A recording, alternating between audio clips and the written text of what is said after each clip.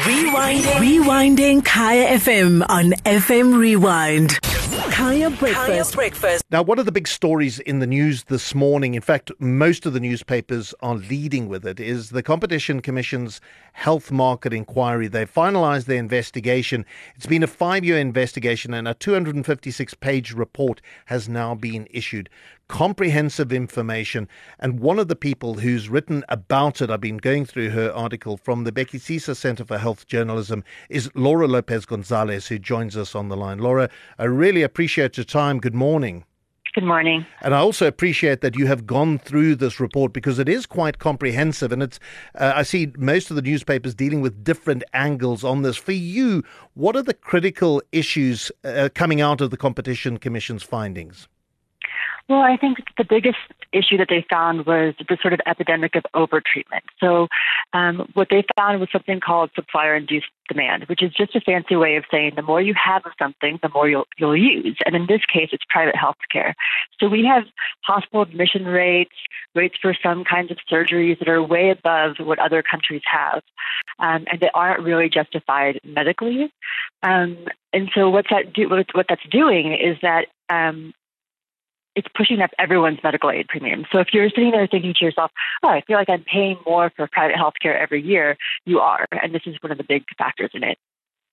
They point out that we've got these 3 hospital groups, Netcare, Life Healthcare and Mediclinic, which have completely dominated the market. Are they critical of the way private healthcare is being conducted with this kind of dominance? Definitely. And so what you're seeing is concentrations not only at the hospital level, but also within medical schemes, medical administrators. And what that's doing is to reduce the competition in the sector and also pretty much let some people set their own prices. And again, it's just driving up this unaffordable cost of private health care. Now, it's one thing to say that there's an unhealthy situation because there isn't much competition. Does the Competition Commission, though, go further than that to suggest that there is something against the law that may be taking place here, that there might be collusion that takes place that requires action to be taken? It didn't go as far as to say that they had discovered incidents of collusion. What it said was that these high concentrations in markets make them very vulnerable to collusion, to sort of cartel-like behavior. What it also said was that the National Health Department has sort of abdicated its responsibilities in regulating the market. So there's a lot of provisions of the National Health Act that give the National Health Department a lot of power to regulate the private sector. Those haven't been really put in place because they've needed regulations to precede them. So that's one of the things that it's tried to address in its recommendation.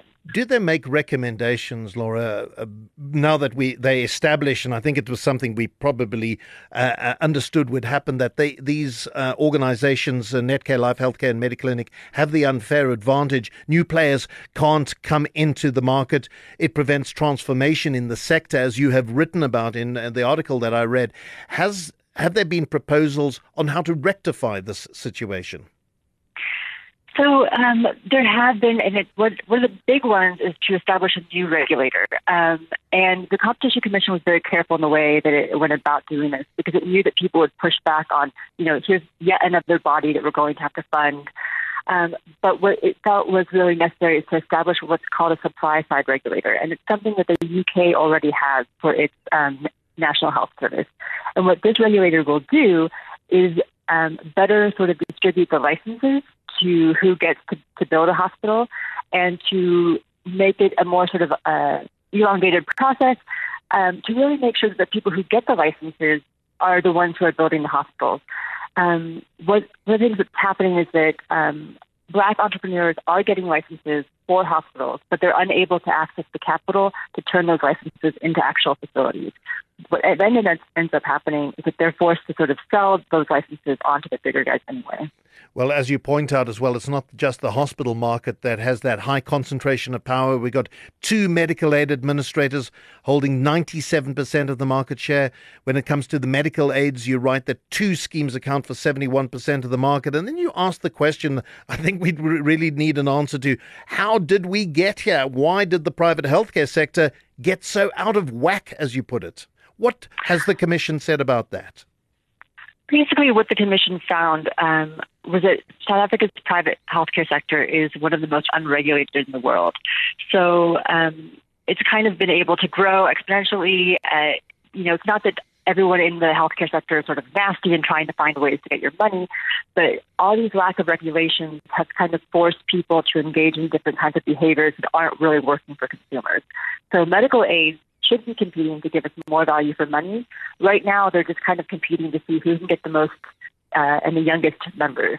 And the reason they're doing that is because we haven't been able to really figure out a great way of managing risk across the different kind of users, right? So older people have different risks than younger people. You need younger people to subsidize the older people. Yeah. So what you have is medical aids not competing to give you value for money, but rather competing to get those young members that will subsidize their older members. And that's what you see a lot of those sexy kinds of offers like, new gadgets or free smoothies. And that's really what they're trying to grab at. Obviously, the debate about NHI, National Health Insurance, is a big one at the moment. How do you see the findings, the disclosures in this Competition Commission report playing either into the hands of those who advocate for NHI or those who are detractors when it comes to NHI?